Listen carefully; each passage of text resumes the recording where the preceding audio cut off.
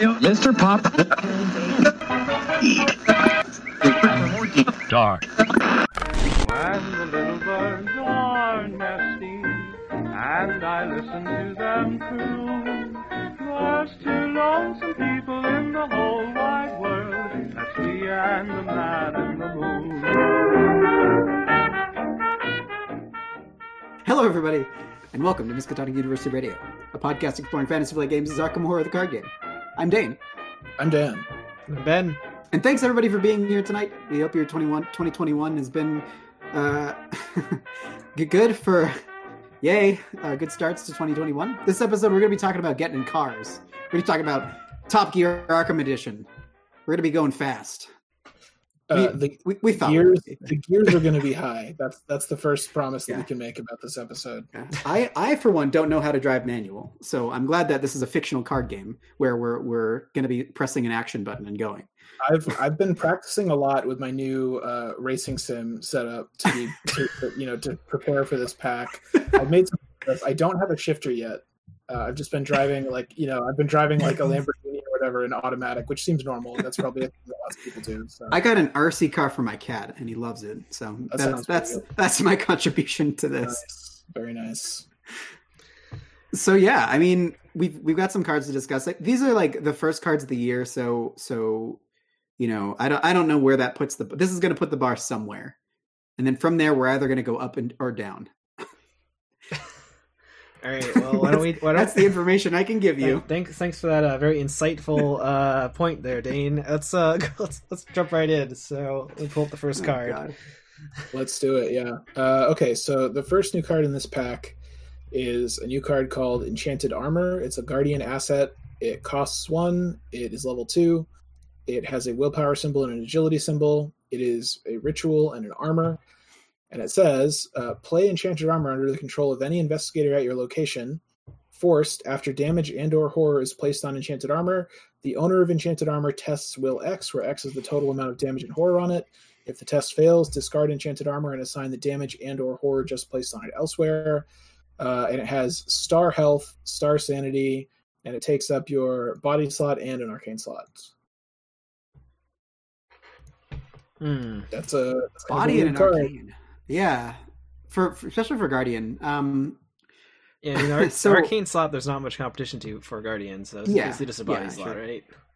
And even the body slot, do people really play Bandolier that much? I guess Flamethrower is people play that a lot. Yeah, Flamethrower, Bandolier, Backpack. It's not too much competition. So yeah, I think it's fine. I mean, Guardians with high will, right? Let's start there. Like Zoe and Larry, Leo Anderson, could be pretty okay with it. Yeah, I mean, Guardians with high will that don't have other ways of kind of protecting themselves, I would say. I mean, really, you kind of have to compare this against, every Guardian pretty much plays Hallowed Mirror, right? Unless there's another neck they really want to wear. So I guess you could say maybe Zoe plays this and then she doesn't need to take up her accessory slot. Like Whistle or something, yeah. But I think it's worth thinking about if you're going to play Hallowed Mirror, do you also play this? And what are the kind of advantages to each one of them? I don't know. What do you guys think? The will test is a weird order because we do have we do have Larry and Zoe who do have 4 will, and that's kind of reasonable.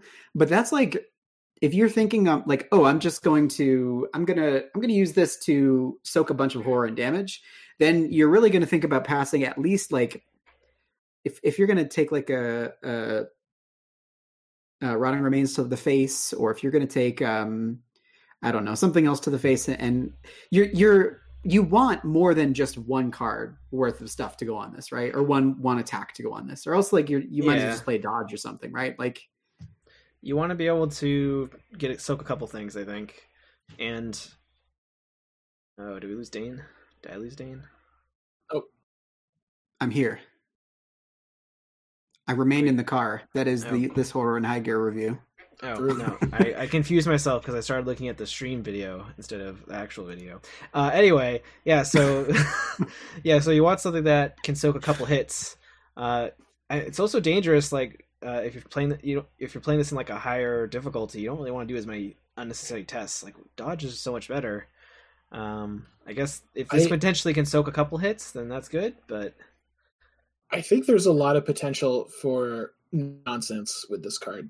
Yes. Like I'm actually more into this card than I kind of let on at first. So a couple of things, like this card potentially protects you from all damage and horror forever, as long as you can keep passing tests. Like it doesn't even exhaust, right? Well, that's an asterisk too. And so William York can play this, and even when it does get trashed, he can just keep. Oh, that's funny. So like if you have ways to recur things, then it also can keep you very safe, right? And he can use the will test to fail and do survivor things. That's true. That's very true. Yeah, like I think it's a good William York card, but I mean what I'm kind of thinking is like, suppose you have some way to like occasionally automatically pass a test or something, or even like just draw an Elder Sign or something like that. Like, I mean, this is another kind of payoff for that, right? Like it's only going to work in certain scenarios where you want to take a crap load of damage, but it's at least worth thinking about it. It's like a unique thing that it can do. It's also cheap, it's only $1, and like Ben said at the beginning, it takes up slots that you don't really need usually for a lot of Guardians. Yeah. So I'm not totally sure that I'm just going to like put it in every Guardian deck, but I'm interested to play with it. Obviously, my favorite Guardian is Mark, and for Mark, like I'm not sure whether this would replace the standard Mark package of like Second Winds and Hallowed Mirrors, and now the Empty Vessel, which is amazing. But I'm maybe at least going to try it.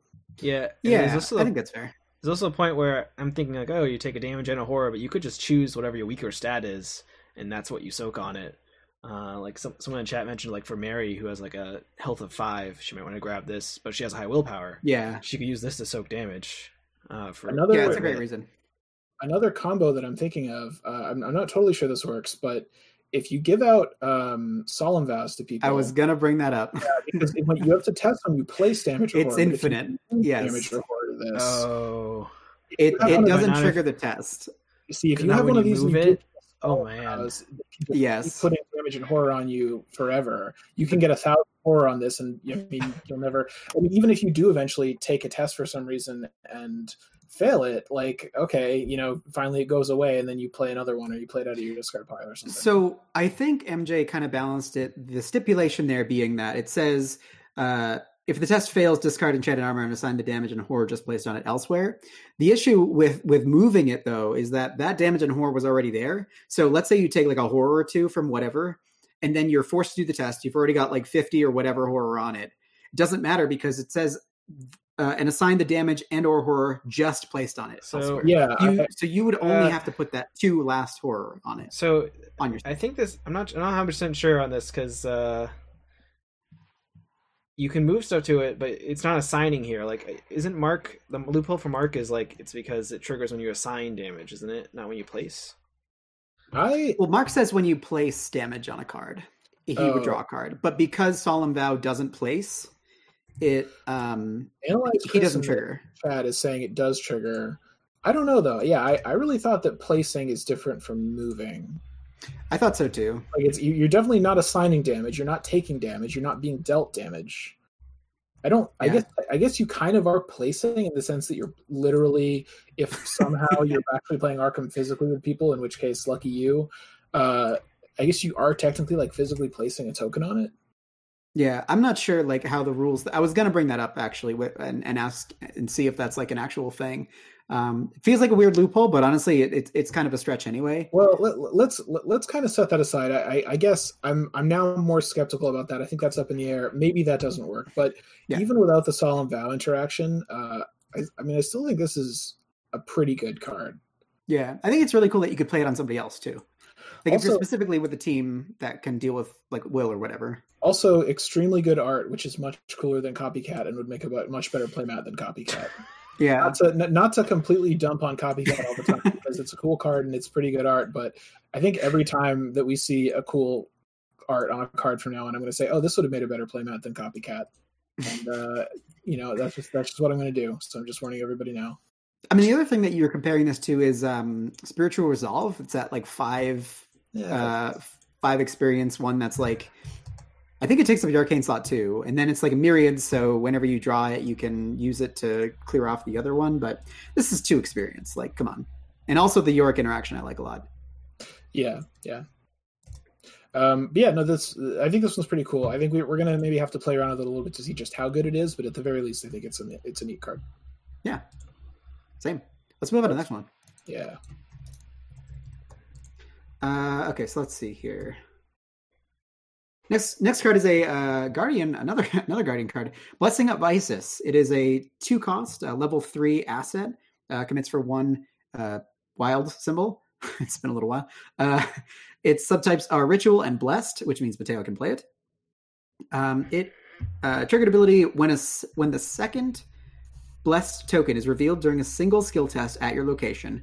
Exhaust Blessing of Isis. Cancel that token and treat it as if it were a Elder Sign token instead. Return both of those tokens to the Chaos bag after this test ends. And it takes up no slots, for what that's worth.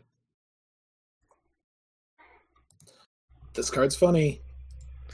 It's definitely interesting. So we're talking about, earlier in the set, payoffs for Mary, right? And like bless things and things. What do you think about this as like a possibility of that?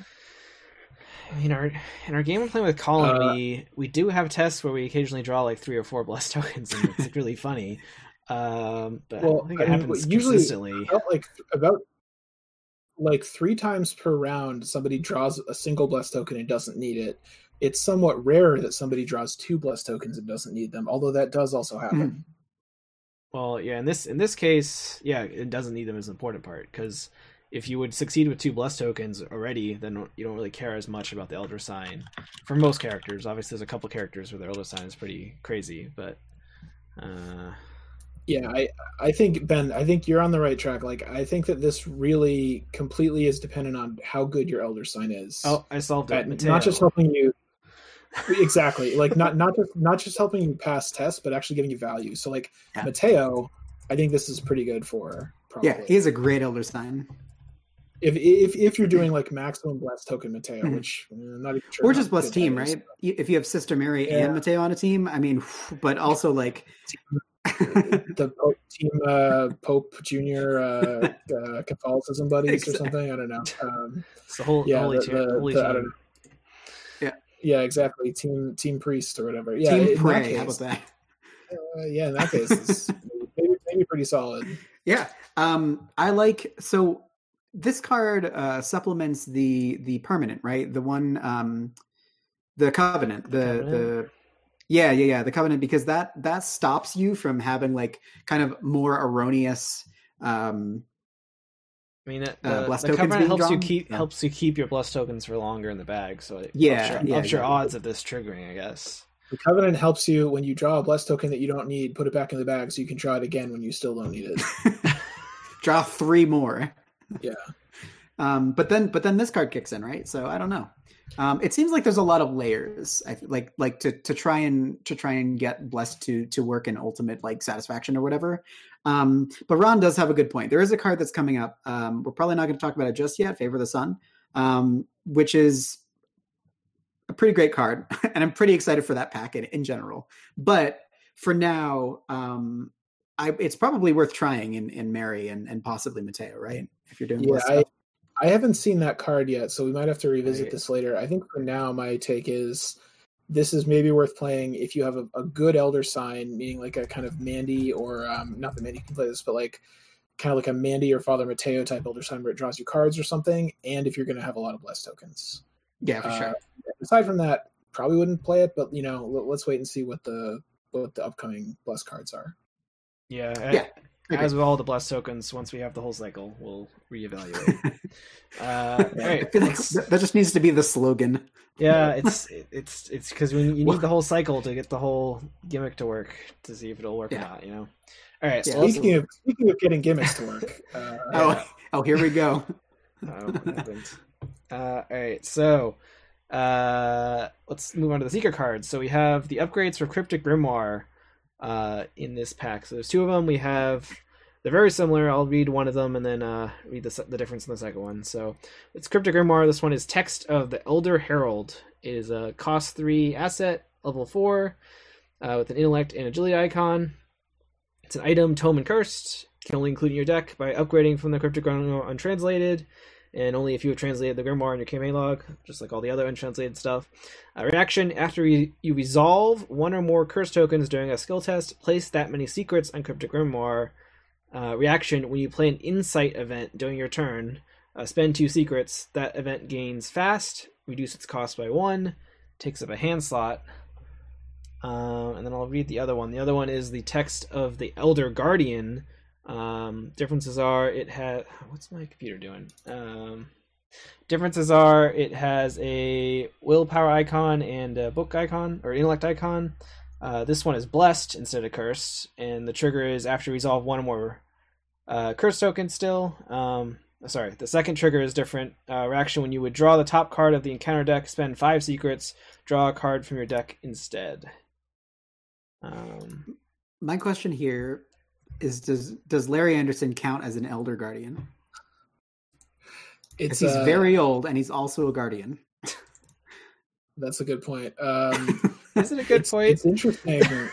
It's interesting that one of these is blessed and one of these is cursed in terms of their traits, but they both deal only with curse tokens. Yeah, that's why I got thrown off. I thought the second one was going to be triggered off blessed tokens. Yeah. Surprise! Not today. We're talking about paradoxes. It's also cursed. So secrets don't have anything that interacts with blessed tokens yet, do they? And they probably won't. No, I don't think so. They're mostly curses. You know why? Because seekers are cool. That's why. Only cool people curse the bag. Yeah, exactly. Yeah. That's the attitude you have to have going into it. Yeah. So I guess can we? So the original it's both blessed and cursed. I pulled up the original, or is it? It's just a cult. It doesn't have blessed or cursed. So Mateo can't. Yeah, so Damn it, Mateo! Damn it! Get the second one now. So before we talk about these actual, what it would be like to actually play with either of these cards, I want to kind of briefly go back to our discussion about the untranslated version. And I think what we thought about it was significantly more annoying to translate than any of the previous things. Like there's ways with other cards and with other card interactions to speed it up. And it might be worth it if you want to play one of these, but it's worth mentioning that like these are kind of a higher cost just to upgrade into them than something like Strange Solution or Archaic Glyphs. Because originally you need to get 10 curse tokens in the bag, which means if you're playing a multiplayer, that can be kind of tricky. If people are doing tests, they're going to probably be taking your curse tokens out, unless you have like a covenant that is helping protect them or something. Yeah. Notably, the base Grimoire does put blessed tokens in the bag when you trigger the ability after you get the 10 curse in. Oh, that's true. Yeah. That's true. But that's like a one-time the entire campaign kind of a thing, probably. Yeah. So,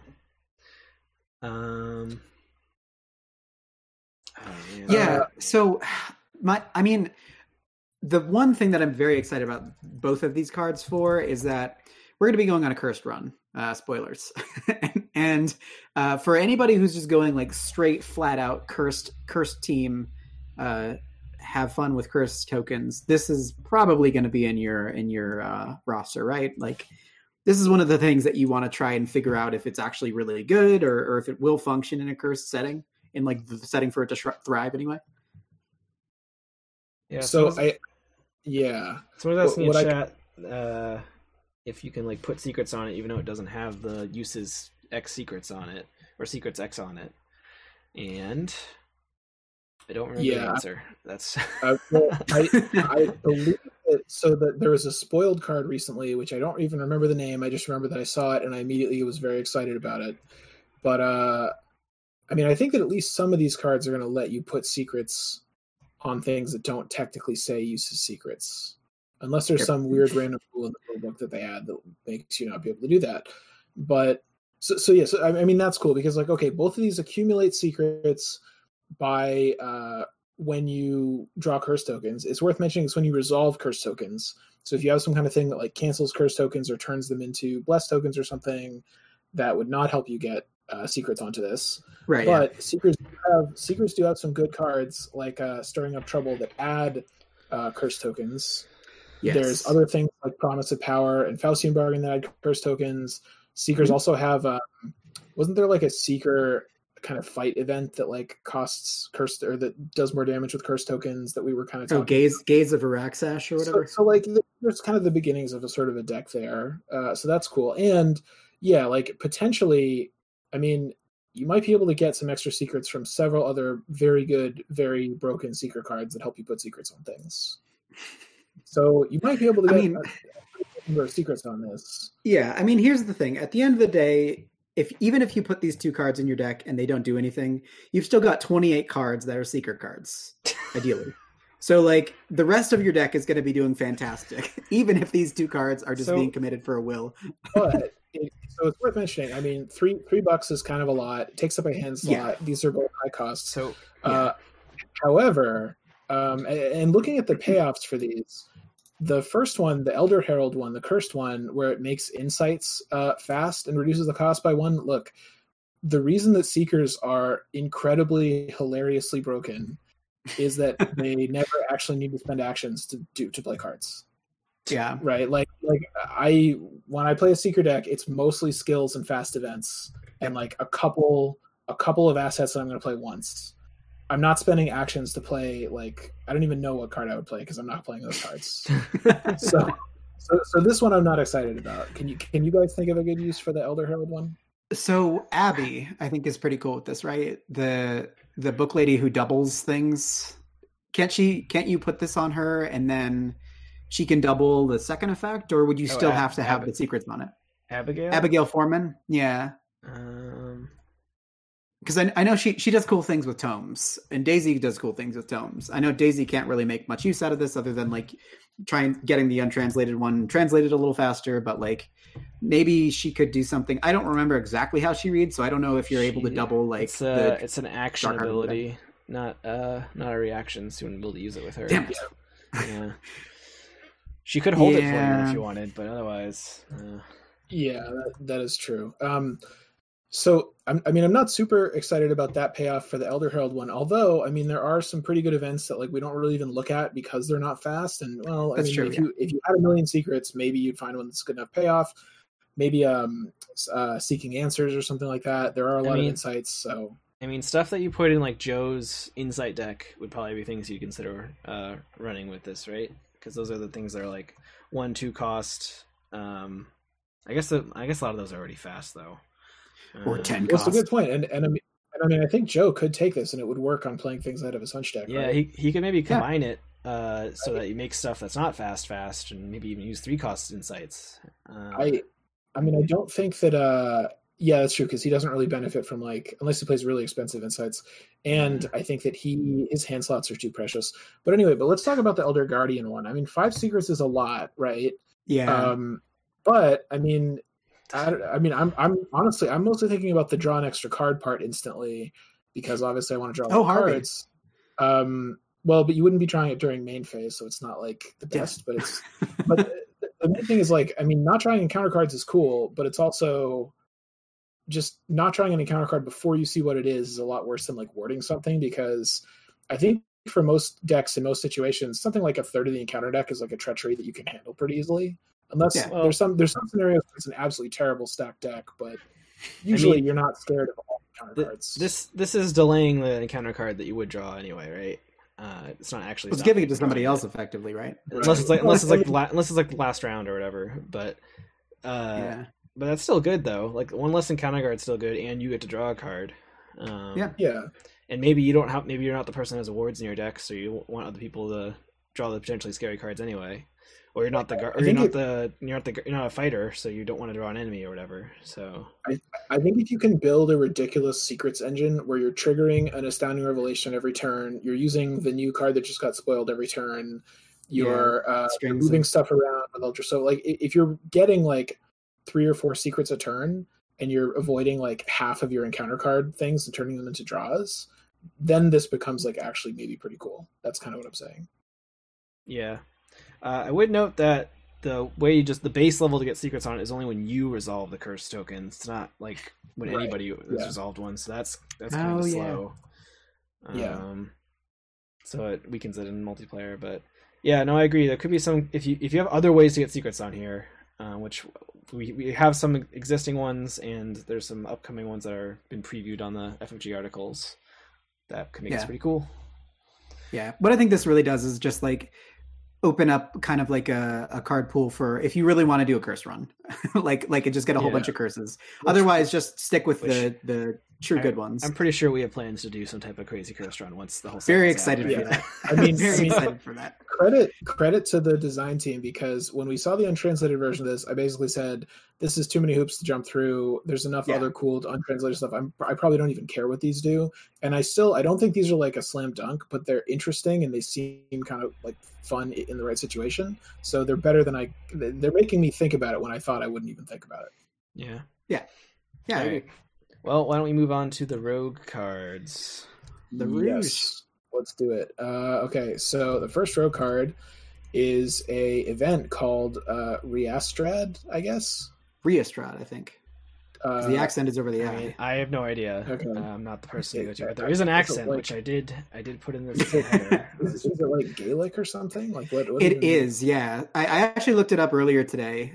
It's like based on some like myth, and I think it means like it's like warp twist or something like that, or like battle rage, something like that.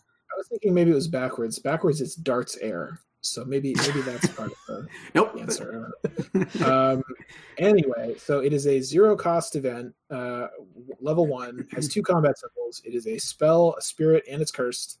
And it says, fight. When you initiate this attack, add up to 3 curse tokens to the chaos bag. For each curse token added to the chaos bag in this way, you get +1 combat and deal +1 damage for this attack. Wow, that's like a 4-cost event or 4 damage event that doesn't have a cost. Right? It's great, right?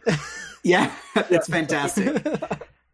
No one cares about curse tokens, and Calvin could play it because it's a spirit card for some reason. That's exactly the best part of it. Can Calvin play level 1 spirits? He sure can. He can play level 0 to 3 because he can play Ward level 2. Yeah. So this seems like a really good card. Because like curse cares about curse tokens. I'm excited to grab this in Tony for sure, and probably on our curse run. Like this is really cool. It even commits for 2 combat. That's great. I mean, I don't know when you wouldn't use this, but I mean, it's really good. Look, guys, if I want to fight stuff, I just play Mark, and that's about as complicated as it needs to be. But for those outside the Dan box, this seems pretty good. Yeah, if you're gonna play a green fighty character, then probably play this. Yeah, it's also a spell. That means Marie can take it. I don't remember what her fight it's is. True. Yeah. Maybe Ron, you got it right. Punch something. Marie can take it. I don't know. Yeah, it basically, it's funny because we talked about the Seeker card where you draw a bunch of tokens, and for each curse token that you find, it adds a damage. This is obviously much better. It's much better to just add curse tokens and reliably get that much damage out of it. You'd rather have this. And again, it's a +3 fight for 4 damage. Seems so good. I don't know. That's huge. Also double, right? Like, come on.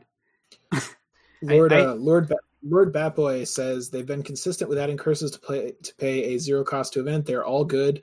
Faustian Bargain, Deep Knowledge, all of them are kind of bonkers. Well, yeah. Is Deep Knowledge the one that draws you cards? And it's sketches, but free. It's like 0 to draw 2 cards, but anybody can draw. No, anybody draw 3 cards. That one we thought was kind of underwhelming, but only because Seekers are so broken. Like if they banned all the good Seeker cards, that one would be sort of okay. So yeah, I think all these like 0 cost, but you have to add curse tokens. Those are just pretty much always great. Yeah, it's like okay. The curse tokens are just not scary. Like if you rack up when you rank up to like 10 of them, where does it affect your odds of success? Like 5% or something, or 8%? I don't remember. It wasn't. It's like not as significant. It's just like conditional probabilities. It's like it might make you fail a test if you draw it and then a bad token, and it might be a test that you actually care about, and you might not have any way to deal with it. And probably not all those things are true. Curse tokens are any time that the game wants to let me like pay for something by taking curse tokens, come on, give it to me. Come on. Well, I mean, I think the only wall here, right, is if we're going full cursed run and we're already at 10 curses, you can't add curse tokens to this bag, right? So like you can't actually trigger the adding more curse things, which means that you don't get the +1 damage and whatever. So you kind of have to like play with that in your mind, but really, if you can play around that, I think you're pretty okay. Yeah, I get that is a restriction for our all cursed run. When we do that, we might run into that if we're all trying to. Well, we're going to run into that ball probably plenty of times, and it's going to be great. It's a really good point, but you just need to think about what type of curse synergies you have across your group. Like, if people want there to be a lot of curse tokens in the bag so they can draw them, like Dexter playing the curse spells, that's kind of iffy, because ideally what you'd have is a mix of like people that are going to, draw extra tokens and pick a curse and resolve it and not care about it. Well, but I mean, I guess as long as Dexter's like fishing for curse tokens, Dexter's like trying to draw them and get them out of the bag. Yeah, you want some people that are adding consistently and some people that are pulling and benefiting from them consistently. Right. Yeah, exactly. And that'd be a good balance. Yeah. Right. Yeah. Well, I think we should move on to the next card because we only have good things to say about this one. So. Yep. Oh yeah. So next card is a Tristan Botley, Fixer for Hire. It's Botley, right? Not Botley. He is a 5-cost level 2. I don't know. Rogue. Is it Gaelic? I mean, you're an expert apparently. So, Mr. Botley, Fixer for Hire, 5-cost level 2 rogue asset. Commits for 1 wild. He's an ally, criminal, and cursed. Triggered ability: after your next turn begins, choose 2 skills. Until the start of your next turn, you get +2 to each of those 2 skills. And then triggered ability: after any skill test ends in which a total of 3 or more blessed or cursed tokens were revealed, play Tristan Botley from your hand at no cost. And then his flavor text has him speaking with his dog, I'm guessing. He's got 3 health and 2 sanity and takes up an ally slot. I mean, he could be talking to the body that's on fire in front of him. That could be Vito. That's a body? I don't know. Is the dog named Vito? That's a weird name for a dog. Here's the thing. Community manager Evan looks suspiciously close to this guy. So I'm imagining that maybe he has a dog named Vito, or the dog's name is backwards and it's actually Otiv. I just had the same thought. That's why we're friends. We make the same dumb jokes. We're cracking this case. Yeah, exactly. But anyway, this card had a weird thing happen right when it was first revealed for a second. Kind of like what was that thing with Carolyn? Something weird happened when something was spoiled. Like Carolyn could take weapons, or no, she could take agency backup. There's like, they were alluding in an article when agency backup was spoiled. It was like, this is a great ally for Carolyn, and then they like quickly. Dane, I don't actually read the articles anymore. I look at the card previews, and I don't want any spoilers about the scenario at all. So I just like briefly flash through and find the player cards, and then move on. And remember, like, I'm excited to play this in 4 months, whatever it is. So, well, that's the way to do it. But yeah, this guy had something else weird. I forget what it was. Well, I don't know. But I mean, let's take a look at the card. So he gives you +2 to any 2 skills of your choice each round. Plus 1. Or so, excuse me, +1. Yeah, +1 to 2 skills. And that, like, a lot of the allies we see that are like higher level allies give you +2 to 2 static skills, so that seems okay, but he doesn't give any other effect. So you have to decide if like having +1 to 2 skills every round is good. Yeah, because I mean, if you compare this to like upgraded Peter Sylvester or like Lola Santiago, they give you like static 2 skills, but they're also cheaper and they do something else as well. Like they both have very good secondary effects. Right. Which isn't to say that, like, I mean, those are very, very good cards. Even if he's not as good as those, it doesn't mean that he's bad. And also for some situations, like, I mean, not every situation, but for solo, maybe being able to pick which stats you upgrade each turn could be pretty good. Yeah. Yeah. I mean, the second effect, like the revealing 3 cursed or blessed tokens, like, that's kind of hard to trigger. So I think you should assume this is going to be cost 5 most of the time. It will happen twice in the United States of America. Twice, but like after you've already given up and played them and paid the 5. Right? Yeah, exactly. I mean, unless there's like, I don't know, I don't think we've seen kind of like token fishing stuff that's powerful enough that it would help you draw that many tokens. Right? Yeah. I mean, maybe if you sealed some stuff and like really loaded it up, then there is that. But... What's the neutral card? Add 3 curses through. It's like a cantrip. It's just like 0 cost. Tempt Fate. Tempt Fate I think it's just kind of like your meat and potatoes card for like a Blessed or Cursed deck, because it adds exactly what you want. It cycles itself. It's basically you have a 28 card deck with 2 cards that give you Blessed or Cursed tokens. If by Is what does that comes exactly down what you want, So- I mean it doesn't do anything, then I agree. Exactly, yeah. So I mean, like that. If you're going for like a huge Cursed or huge Blessed or both or whatever kind of build, you could consider trying him. But honestly, like the fact that he's level 2 is kind of a boon, because it means that like people like Larry, Leo Anderson can play him, which is nice because he gets the cost discount. He has two stats that he kind of wants consistently boosted. Will and combat are pretty good on him. Other people who could play this, like who have a rogue subclass, like Wendy, she's got better allies, but just the fact that it's level 2 is actually pretty good. Yeah. What I'm thinking is, like, imagine there was an event that was like, play when you initiate a test. For the duration of this test, whenever you draw a chaos token, if it's a numeric token, you may set it aside and keep drawing until you find a symbol or something. Like, imagine there's like a weird thing that just makes it very likely that you can draw a bunch of nonsense symbols or something like that. Yeah. Even that probably wouldn't be enough to like reliably get this guy up, but maybe you'd at least have more of a straight shot at it. But yeah, I agree with you guys though. I think you have to basically just suck it up and pay the 5, especially if you draw him early. What are you going to do? Just keep him in the hand for a while? Like, I guess if you're poor, you could like hope that you trigger the condition before you get $5, but if you get $5, you should just play him because you probably need the stats. Yeah. and a couple people mentioned in chat is like the flexible stats is pretty good, because you can either choose to be offensive, defensive whenever each round.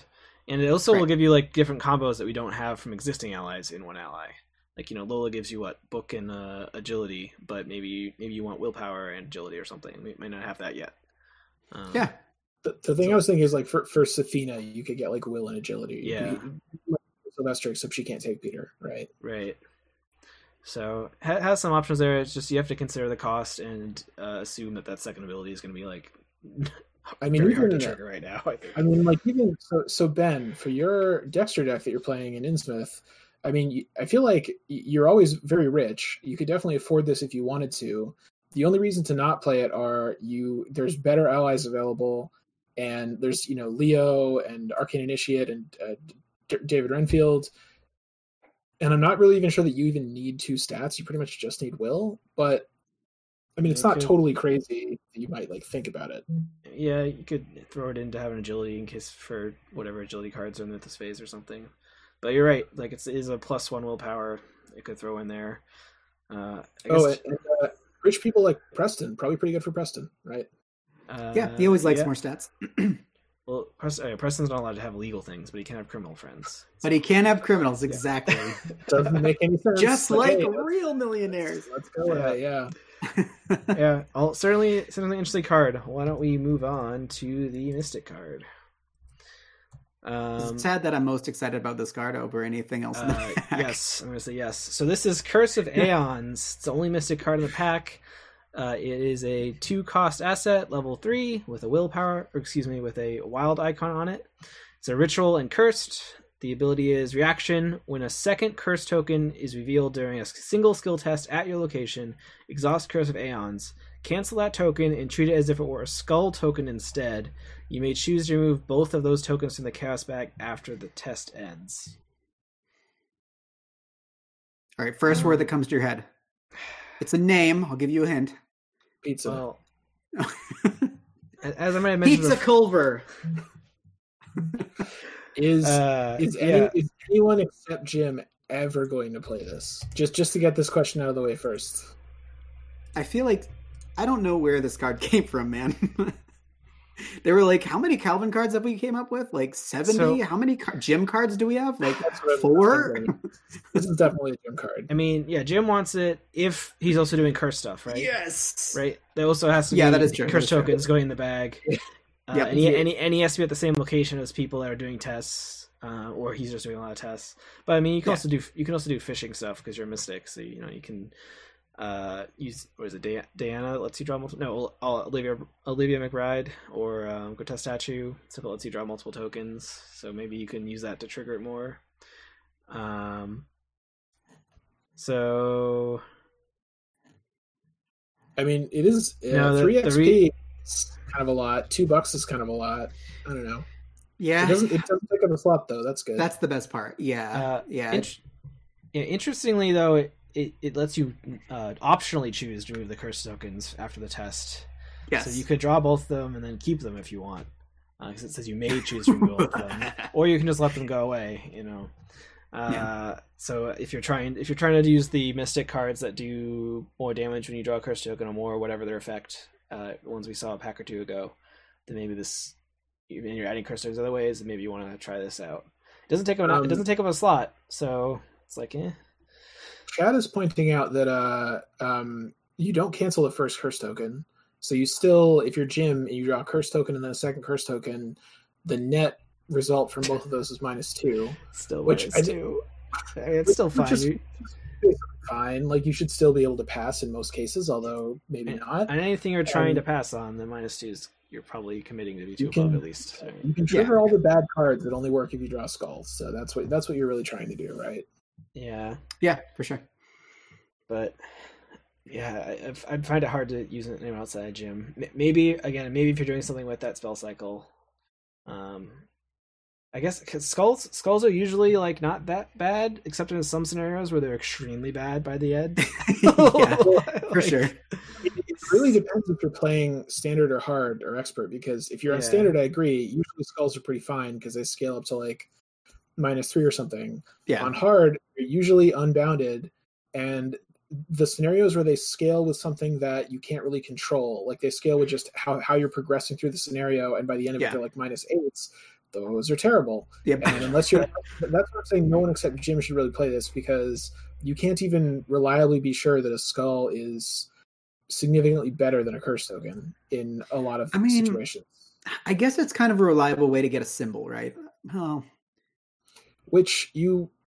Some mystic spells punish you for drawing symbols. Others don't. Others punish you. Yeah. For Yeah. I don't know. Ritual candles and stuff like that. Like, you could make some case for that or somewhere. I don't know. Yeah. Yeah. So yeah, seems like a specific use case. Fun to try in Jim with Jim curse stuff. Hooray! So, I'm sure Colin's elated. I'm sure Colin's excited. Yep. They helpfully they drew a giant skull as the art, just to make it completely clear. Yeah, Jim card. Well, it looks like it's a skull that's been like reassembled or something, right? Like, is it like broken apart? I thought it was like shattered and like reassembled. I thought those like. Wait, why is it even? It's a curse of aeons. What does the skull have to do with anything? I was guessing it was some kind of thing where your consciousness stays alive even as your body like falls apart or something, and it's like a. Right, that's way more terrifying than the general scope of this game. So I want you to dial it back, Dan. Let's move on. Let's just move right on. All right, you're the one who wants to play this card, not me. I'm not going to play this. That's true. All right, so next card's Unrelenting. Hey. Oops, let me get rid of Jim. We don't need Jim here. Yeah, so next card is Unrelenting. This is a card we previewed a couple weeks ago. So it is a survivor skill, level 1 with a wild icon. It's practiced. Max 1 commit per test. After you commit Unrelenting to a skill test, search the chaos bag for up to 3 non-autofill chaos tokens of your choice and seal them on Unrelenting. If all 3 tokens sealed on Unrelenting are +1, 0, Blessed, and or Elder Sign tokens, draw 2 cards. Release all tokens sealed here after the test ends. Amazing art, as we said before. I played this in Silas for we played War of the Outer Gods. War of the Outer Gods online. Yeah. It was great. It was great for Silas. Yeah, this card's ridiculous, right? This card's like absolutely ridiculous for Silas. I commit this and I draw 2 cards and I pull it back. Every single time I looked at you, I was like, "Hey, Ben, how are you doing for cards in hand?" And you're just like looking for things to discard. You're like, my deck had too much card draw and not enough things to do with it, which is a weird problem. But definitely very good. I don't think my opinion's changed that much since a few weeks ago. It's good for Silas. You can maybe do something fun with it in Amanda. Yeah. And I'm still kind of interested in trying that out, but the more I think about it, the less sure I am that it's worth it in Amanda, just because I feel like you really want symbols from cards that it does give you 1 question mark, but I don't know. I wouldn't totally rule it out. I think it might be interesting in Amanda, Yeah. but I think Silas is the more natural use case. Yeah. Yeah, but we did already talk about this a lot. Anything else to say about it, or should we move along? The art is still as dope as it Yeah. was 2 weeks ago, man. Really? Come on. Quite sure. Did we? By the way, did we screw up the order we were reading these in? I think we did, right? Did we? What What do you mean by screw? Define screw up. Well, I think Ben was supposed to read the skull, and then I was supposed to read this. Oh, yeah. Well, this is a repeat card, so you can read the next one, Dan. I don't. Whatever. Okay. Just go. All right. Here it is, Dan. Here you go. Go ahead and Let's read do it. Here we go. Oh, God damn. the card I'm so excited to read. Okay, so this is a survivor skill called Signum Crucis. It is level 2. It has a question mark icon on it. It is practiced and blessed. Commit only to a skill test you are performing, and only if the difficulty of that test is higher than your base skill value. After you commit Signum Crucis to a skill test, add X blessed tokens to the chaos bag.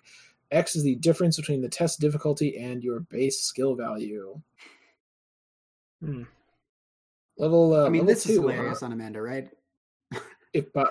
I agree it's hilarious. I I'm say not sure we hilarious. agree- Yes, I did I'm not not say sure- I'm not anything sure- else. I'm not sure we agree why it's hilarious, but I mean, use case for this was base skill value, right? Preston and Calvin Calvin. Right? Oh, yeah. can load up a yes. bunch of bless tokens first- if they first have a Calvin use. with another signature card. And yeah, I guess Mateo can take it. I don't know if this is actually good for Mateo though. That's him in the art, right? Yeah, well, it's blessed, so he can take it, but like most of his tests are probably going to be will tests, and he has a high base will, so I don't know if that's going to be. Well, good. I wouldn't say a high base will. I would say an okay base will. I mean, compared to Yeah, like survivors or It's okay. Calvin. Yeah, no, I think Calvin or Yeah. Preston would be the target for this because it's the base skill value, right? So that's if you want bless tokens. Because remember, if you're not doing anything with bless tokens don't do anything, right? Right. Yeah. So, Because it is like, I mean, it is in some ways it is like Amanda could play this, and you're definitely going to. You could put a lot of blessed tokens in the bag if you committed this to Amanda, but also you could just draw a million cards. Yeah. 8 blessed tokens. So I just don't know. have we seen? Yeah. Have we seen Survivor cards that key strongly off of bless tokens that I've forgotten about already? They seem to be more about there's putting that- tokens into the bag. This is Beloved. Beloved's the one that Yeah. you auto succeed. Yeah. Which is okay. I don't But- remember any other but ones. Beloved, you have to commit to the test and then hope you draw the token to auto succeed, right? Yes, but you could do weird things with the other card that we spoiled, Butterfly Effect. Right. Yeah. Oh man, I was trying to remember if there's stuff that, and maybe chat could help because I've forgotten if there's Survivor cards that do stuff with bless tokens other than just add them to the deck. Well, Right in there the is also like with Unrelenting. I mean, with Unrelenting, you want to have blessed tokens to seal, so you could commit this and then commit Unrelenting, Mhm. and it's like, oh, well, Sure. then you're basically just like paying 2 cards to draw 2 cards. You should have just played better cards. I mean, Ben's previous point though, like just Silas has too many cards anyway. Might as well, right? Like, who cares? Well, if you're playing in a team with like Mateo, who wants to draw a million blessed tokens, if you have people in your team that are really hungry for blessed tokens, like there might be some use cases for this. But yeah. that might be an unlikely situation, and if you're not in that situation, definitely don't play this. Yeah, for Mateo, I think I really have to think hard about like the blessed cards and the blessed like payoffs that would make a good like blessed Mateo deck. Like, and I'm not certain that there is one yet. Anyway, like I know that there probably will be one by the end of the set, right? Like with all the new cards that are coming that are more blessed payoffs and setups and things like that. But I like all these cards in a vacuum. They just do neat, cool things, but they need to all like work together in a really good way. You know what I mean? Like how research cards work really well in Mandy or anybody who searches things, right? Like those just kind of happen because they do what you want to do anyway. These cards you kind of have to stretch for, and I don't know. It feels like a stretch right now, but maybe they can all be like kind of pinned down and work really well in some specific way. Analyze Chris in chat mentioned the Ancient Covenant, which I don't think we were a huge fan of when we saw it. When Investigate Location resolves a blessed token, exhaust, do not reveal another token as part of the test. So it turns blessed tokens to basically auto success for everything. Yeah, Which they once per turn. Once per turn. Yeah. Yeah, so it's,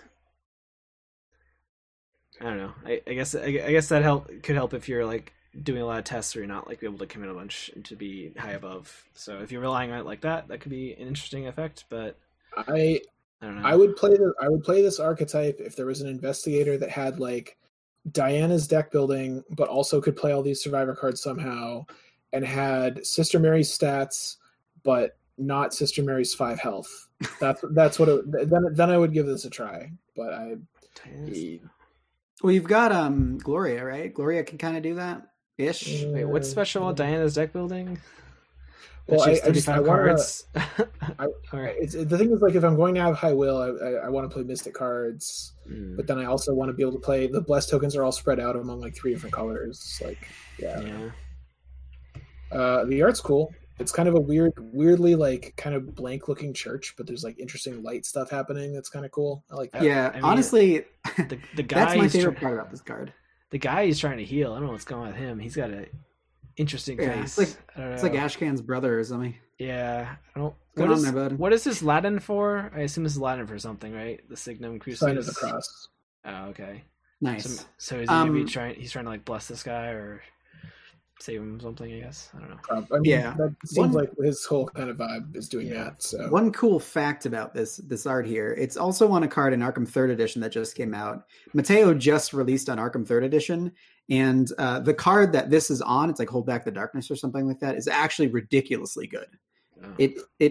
It's like hilariously good, and I think that they like intentionally they were like, well, Mateo and like Calvin are kind of like at the bottom of the barrel and Skids are kind of like in this game in terms of like matching up with other people who can do their things better. But like in Arkham 3rd Edition, they're just insane. Like they just do these ridiculous things. This card is one of them. They kind of did the same thing between Eldritch Horror in this game. They promoted Rex from bottom of the barrel to basically needed to get banned like 6 months after the game came out. It's true. So there is a precedent for this. I wonder if there's some type of edict where they're like, all right, this industrial didn't turn out how we wanted in this game, so when we release him in the new game, you know, it's okay if he's a little, you can try to make him good, and then they overdo it sometimes, you know. But I'm still waiting anxiously for Bob Jenkins to come down the pipe. Yeah. I want Bob Jenkins to drop. I want Daryl as soon as possible. Yeah.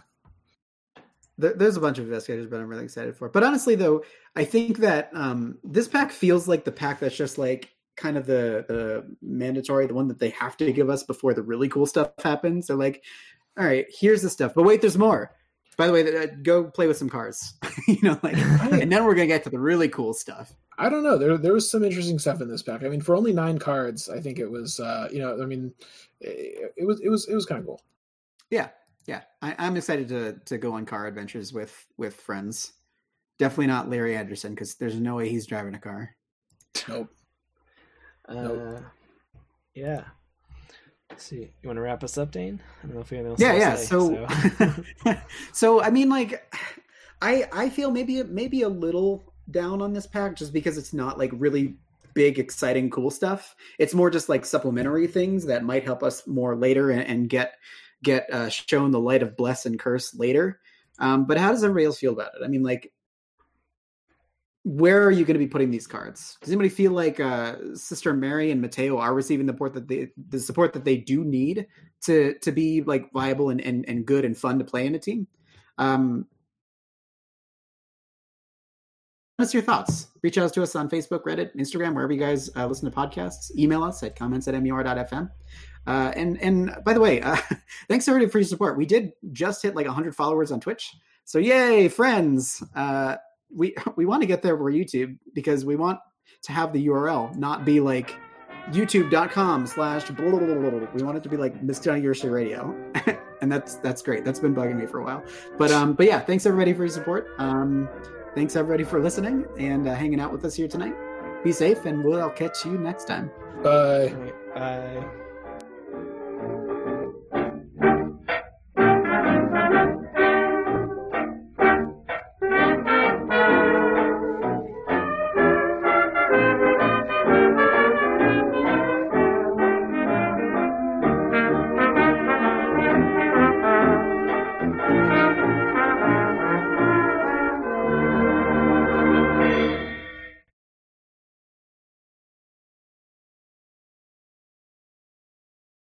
I actually think what's the last one? Shattered Aeons. Shattered Aeons is Yeah. actually pretty cool. Yeah. I most recently played that with Marie and Stella, and Marie just like she just got rolled every single scenario. I tried really hard to like Marie, but man, it felt so bad. It felt so bad. Yeah, it also just seems like a pretty bad campaign to have Baron Samedi in. Yes, what? That's I always forget about that Marie. Like I played Marie a couple times. It's like, you That's just the get one thing. Doom down. It's kind of fun. You get your good buddy David Renfield, but then Baron Samedi comes out, wrecks So, every Wednesday. Here's my new pitch. So we're a podcast. We're three people that spend time talking about this game. It's natural for us to take on responsibilities to help the community. Like the Drawn to the Flame guys basically run like Arkham Knights UK. The Mythos Busters run Iron Man and stuff. Here's what I think our job should be. One of our jobs, because I'll probably come up with other ideas later. This is your live proposal. We should be in charge of who they write books for, which investigators, because I think we could identify which investigators would be fun to play if they didn't have absolutely crippling weaknesses. Because top of the list would be like Marie would be like up here, right? Yeah, for me. I feel like Marie is the least likely candidate for a book because she was already sort of a promo investigator. Yeah. Also, weren't you pitching Mandy? You needed Mandy as a Mandy? Yeah. Mandy badly needs a buff because her weakness is very annoying. So it makes it significantly less fun to play Mandy. Now, I know what you're going to say. You're going to say, but Dan, Mandy's the best character in the game. Well, yes, of course. But I really dislike drawing whatever her weakness is called like 6 times per game. And I would like to instead draw it like something else, maybe, So that would be my pitch. First Mandy, then Marie, then maybe Min. We'll work our way down the list. Also, I would like to generate titles for the books. I'm not going to pitch a plot. I'm just going to make up a title, and then they have to like write a book that matches the plot somehow. So maybe the Mandy one is going to be called like the Parallax Conundrum or something, and then they just have I'm sure MJ would be on board with that. Yeah, they just have to like take that and run with it and write a book called The Parallax Conundrum. And that's what I think. If we're going to buy all these books, we should get to have a little bit of input into how they're made. That seems fair. That would be a pretty cool duty, honestly.